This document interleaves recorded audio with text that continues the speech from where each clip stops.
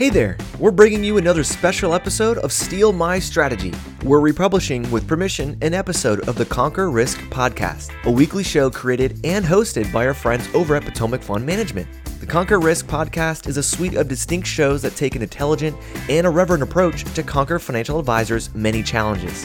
In this episode, Potomac Fund's Chief Marketing Officer, Christopher Norton, interviews Patrice Kelly, Chief Creative Officer of Snappy Kraken. They break down creativity, how to develop it, and look outside the industry for inspiration. The insights they shared align with the theme of our show, and it would be a crime not to share. We hope you enjoy.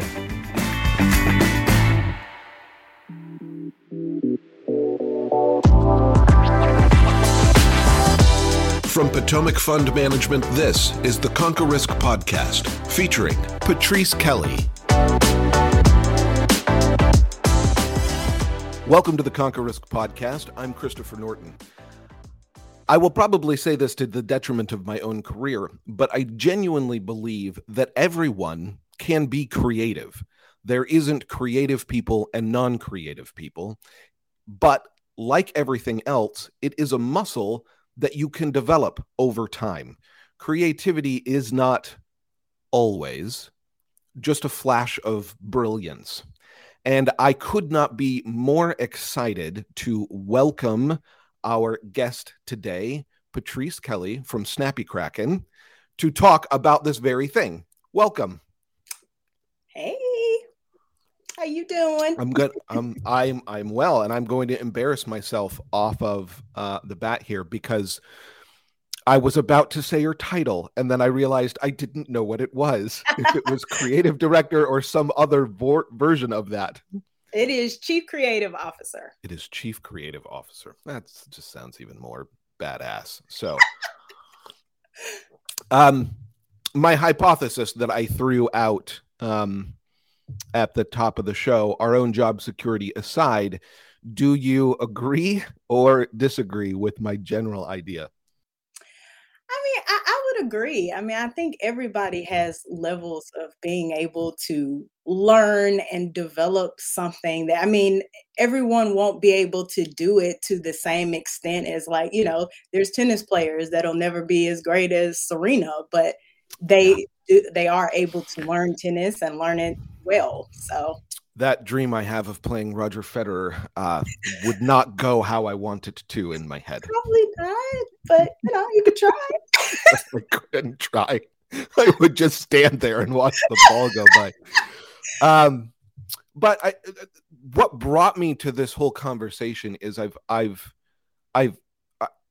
met advisors who have said the phrase, "Oh, I'm just not creative," and so they don't think of themselves as capable of being able to promote their business in interesting ways. And to a degree, that can be a good self-awareness, right? I need a company like Snappy Kraken, just like I need a company like Potomac for those parts of my business. Sure. But just because you're working with Potomac does not mean you are not bringing your own smart financial mind to guide the process. Just like working with a company like Snappy or anyone else, you shouldn't also be thinking about your own perspective in the way you know your specific clients and using that creativity to elevate the work even further. So I asked you here today so that we could talk about your creative process. What do you do for yourself to start thinking about an idea or prepare your team to brainstorm a new campaign? Because unfortunately, it isn't usually just, we need a campaign. Got it. Here we go. I think that's happened to me once in my whole career. And it was recently, actually, when we did this Bull Bear Bourbon to do the 20th anniversary. Our chief growth officer was like, "Hey, we should be promoting this." And I was like, I don't know. What do you do for 20 years? It's like paper anniversary or something dumb. I was like, I don't know. What age is well in 20 years? And I was like, bourbon. So. Yeah, well, I always tell people, like, creative is not a light switch, right? Like, sure, we work 9 to 5, but I don't wake up in the morning and at 9 o'clock I sit down at my desk and I'm like, boom, I'm about to have all the ideas in the world. So I mean, I think it's really about like freedom. And I think a lot of like, especially when it comes to advisors, like I think they're caged by what they think creatives should be. And when you start caging your mind like that, well, then you can't do the thing that allows you to see all the options and see all the different ways you can like tackle a problem. So for me, one of those big things I've had to learn over my career is really being able to say you have to give it time, you have to give it patience, you have to have a way of woosah, and it will come. Like I've had some of my best ideas, like my creative director Lindsay will tell you, like, I'll take a nap or something and like boom, I've got ideas. And that's like it's because like your brain is allowed to rest and really like come up with these things. So I've never heard it articulated quite like that before with this idea of freedom, because it's so true. People think I've got to be creative in this way. And one of the things that I've talked about with my own team is the idea of like, when you're having a brainstorming meeting, like just do it in your regular space. Like you don't need to have an offsite, or you don't need to like, because if you train your brain that way, then you're going to be like, well, I can't be creative at home because that's not where I have my meetings. And I would say the converse of that, to your point about taking a nap, like if I'm stuck or I can't figure something out, or I don't know how to make that next leap, I'll just say, fuck it, I'm going for a hike right now. It's 2:00 in the afternoon and I'm going to get outside and clear my head. And sometimes I won't even be thinking about the problem. I'll be listening to a podcast and I'll be like, oh, that's it. I mean, like that's the thing really is you have to be able to release yourself from the pressure of having to deliver on the idea. And I think that is one, especially like, all the designers and creatives out there listening, like, that was the hardest thing in the beginning of my career, because I always felt like there's like a little time thing on my shoulder, like you better come up with something like right now. And I remember in the beginning, when I was a production artist, I couldn't even do work at work. I felt so pressured to come up with great ideas. By the end of the day, it stressed me out so bad I could only work at night when I went home. So it just, and along the way, it's like you have to build that trust with yourself that like, okay, the ideas will come. So like, and it's a hard road to travel down and get over. But as it relates to the financial industry, especially with me and my team, I really challenge them. Like, we don't look at anything in the financial industry, not like one thing, campaign, like nothing. It's like, I want y'all to go look at Nike, Gatorade, like whatever. And I think it's like, you look at all of those things outside, and then what you do is you wrap those huge ideas in the safety of the actual industry. So then you can find the out there things and then shape and mold it into this idea that will be relative to your audience, but not alienate them. So that's a lot of the exercise that we do, like what we're going through with Jolt. Like we're thinking way outside the box, and then incrementally we're like, okay, let's do it this way for advisors. Let's make sure, like, how are they going to interpret that? How are they going to see it? Okay, let's shave off this side of the idea. Let's carve that down until we have something that is really like tight in concept to what the audience needs to do and see. I think there's two things there that I want to pick apart a little bit because I think they're so important. The first being look outside the industry, right? Like you hear people say, "Oh, I want to see what other advisors are doing." No, I don't. Those advisors are doing that.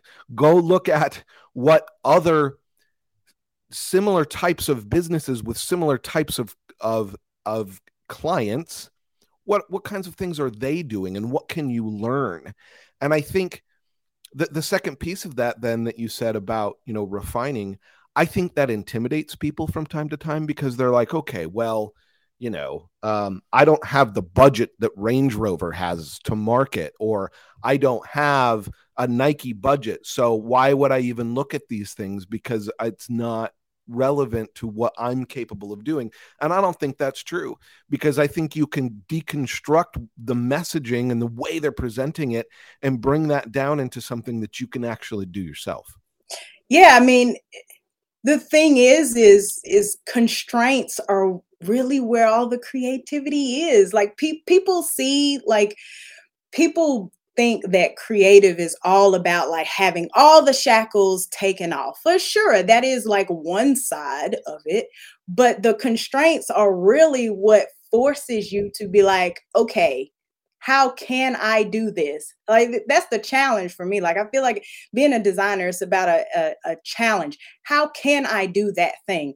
How can I mimic what they did for this industry over here? Like I don't know how, but let's just start putting down all the ideas, all the craziness, all the out there, and then really start saying, okay, like this is how I can do this. And before you know it, like you end up with something that is just like, oh, like it really like puts down the food chain and drives you into like that singular idea and topic that you really wanted to speak about. I think that's such an important differentiation between what people perceive to be creative and the exercise of brainstorming. I genuinely believe that when you're brainstorming, everything is on the table. I don't care how crazy it is. I don't care if you're worried about, regulatory issues. Just like put everything aside and brainstorm, because you never know what you're going to come up with that will lead to the idea. Like your first idea might just be so completely far out there that it's impossible, but that might inspire the next idea that is something you can actually do. Yeah. I mean, there's another part of like brainstorming that's crucial is like you get out all the expected ideas too.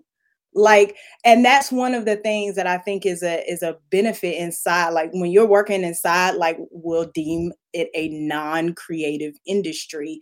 When you're working inside an industry like that, you want to go like, just like I said before, like there's nothing wrong with those ideas that are expected. It's just that if you know what your target is to catch attention, to keep attention, well, then you have to say, okay, what is the next idea down the line? And like, I know like word trees, I love me some word trees. So like, you start putting out all the words and all the words that connect to those words. And then you start drawing a line and a path to that idea. And then that's how like, because what are we? We're storytellers, right? How are you telling the story through your idea? So like when you start connecting those two paths, that's how you get to this idea that is really like, oh, wow, I would have never thought of it like that. But here it is. 100%.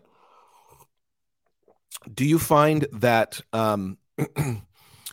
as I don't know the makeup of your team, so I'm making some assumptions here, but have you found over time that the more your team does this, I don't want to say the better they are at it, but the way they're able to interact with each other, the way they're able to take one idea and jump to the next, that has evolved over time? Oh, yeah. Okay. Especially when, so it's been difficult to actually hire designers because, you hear the financial industry and you're like, don't nobody want to do that. Like, I'm not going to spend the rest of my life doing a layout for spreadsheets. Like I'm with the old couple sitting in there at a yeah.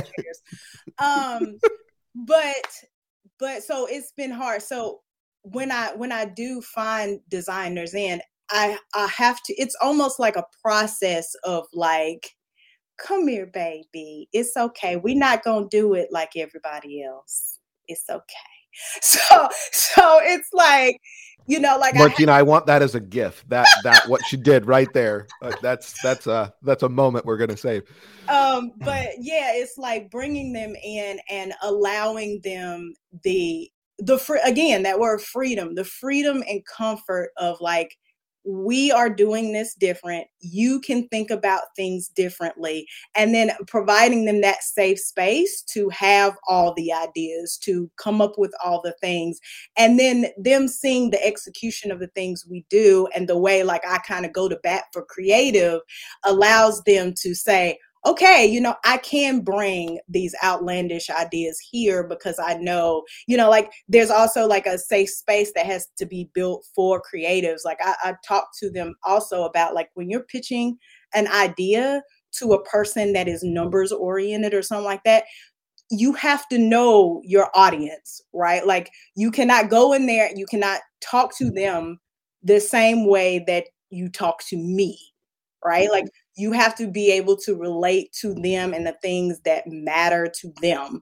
So I think along the way, it has gotten, I will say easier because as that comfort comes along, they have the space to just be like, I'm gonna just be free and wild and out there, and know that their ideas are safe within this space to be able to, you know, work them or not work them, or, you know, shout out an idea or put out an idea that we're all like, yeah, that sucks. I'm like, you know, like I'll put it out there. I'll put out something. I'm like, yeah, that's probably one that's going in the trash, but we're just gonna leave that there. Like the creators have to have a safe space to fail too, you know, and that's not the side that you want to show to, you know, like Robert when you're pitching an idea to him or something like that. But with me, you're safe, you know? Yeah, 100%.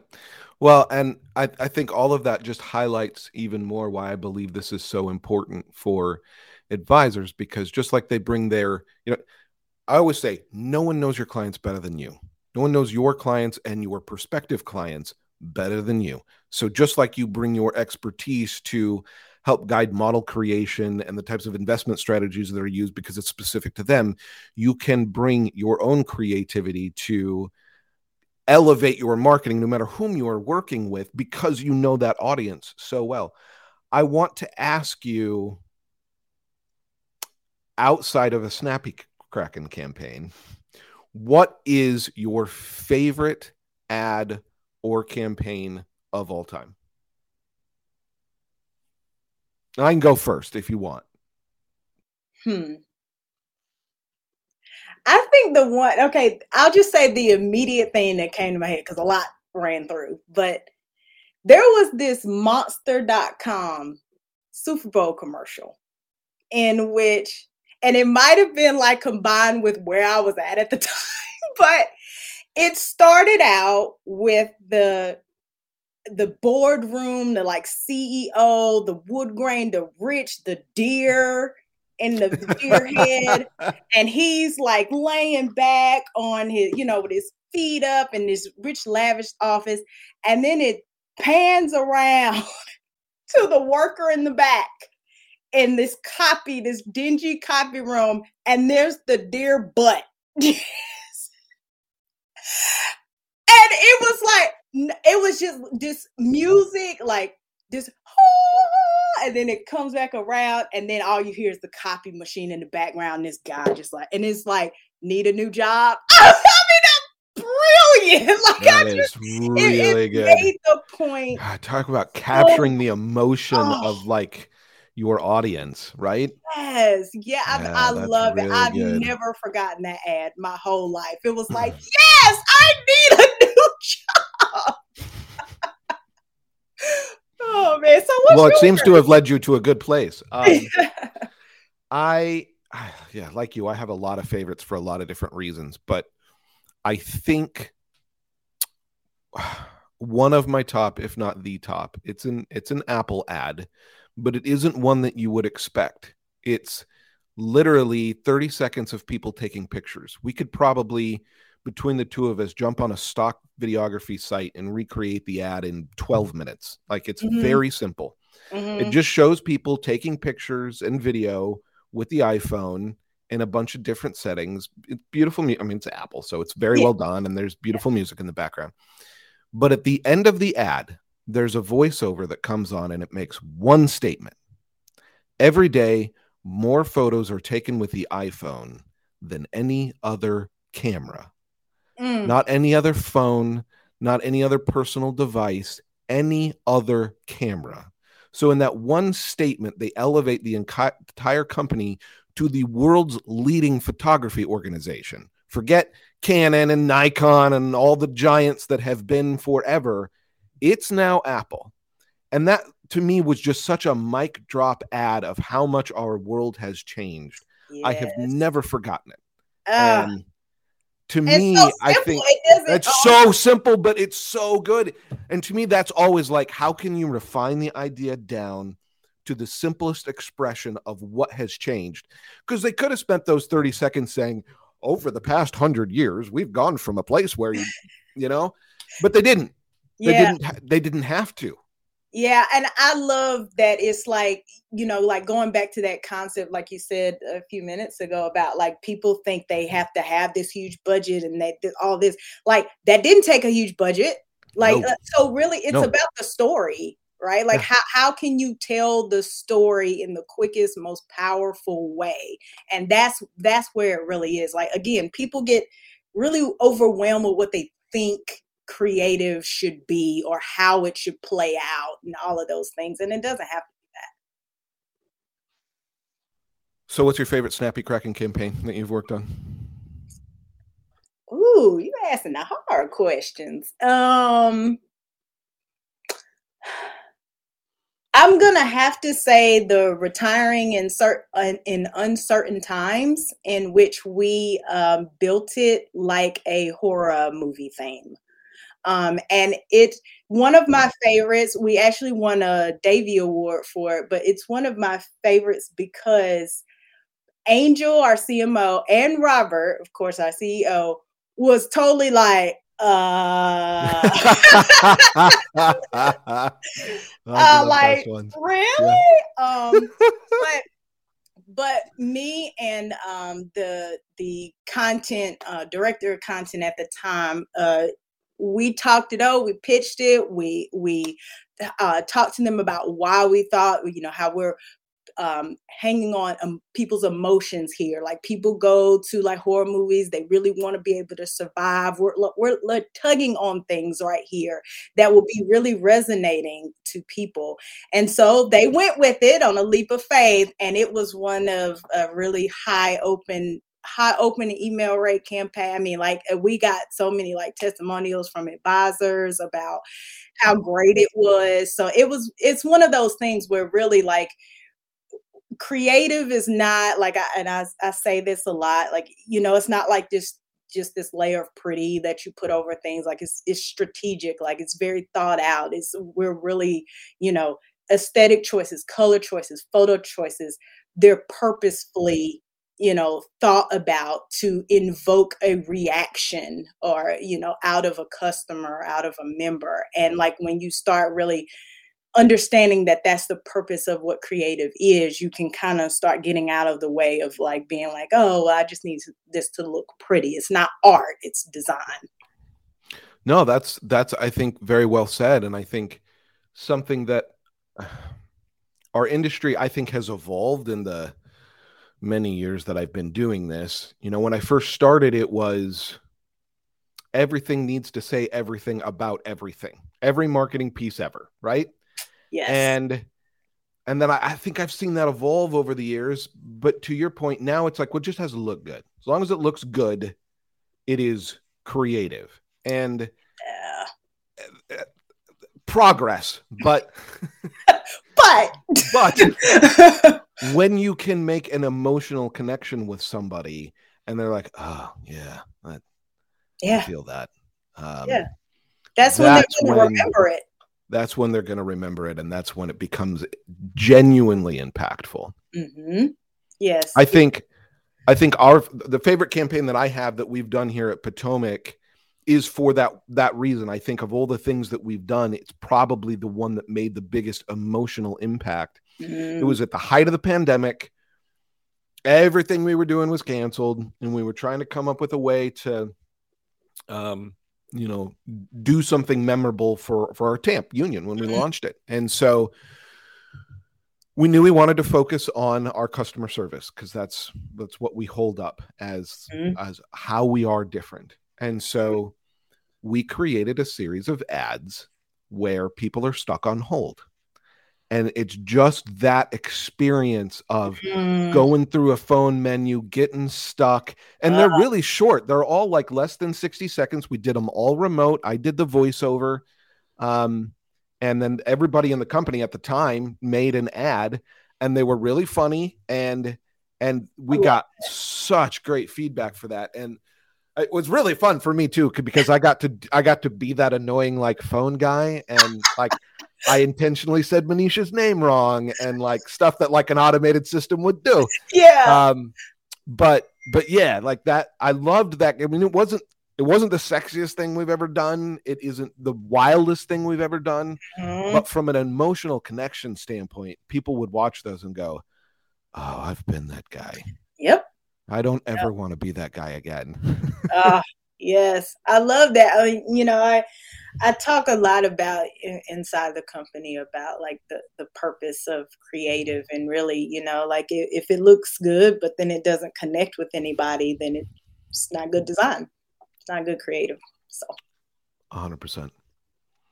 Well, I think that is a great place to wrap this up. Thank you so much for being generous with your time and insight and knowledge, and hopefully we can do this again sometime. Yeah, thank you for having me.